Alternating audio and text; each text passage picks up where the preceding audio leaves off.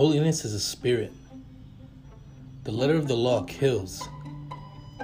It's the spirit of the law that maintains grace, mercy, and true justice. It's not about the total enforcement of law, but an actual living out of the spirit of it. Because we belong to Jesus, the power of the life-giving spirit has freed us from the power of sin that leads to death. For God has done what the law, weakened by the flesh, could not do. By sending his own Son in the likeness of sinful flesh, and for sin, he condemned sin in the flesh, in order that the righteous requirement of the law might be fulfilled in us, who walk not according to the flesh, but according to the Spirit.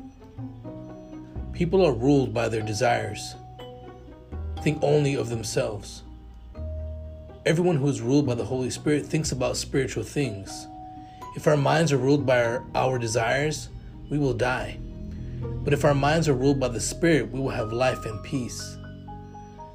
The mind governed by the flesh is hostile to God. It does not submit to God's law, nor can it do so.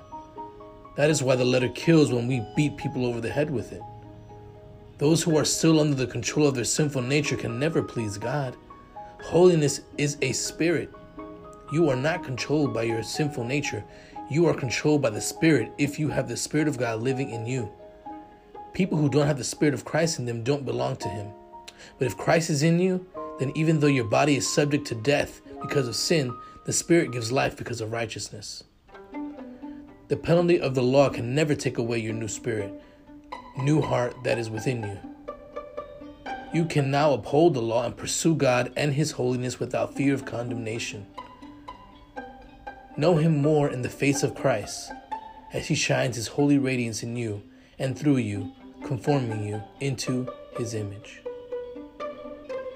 Study Romans chapter 7, verse 6.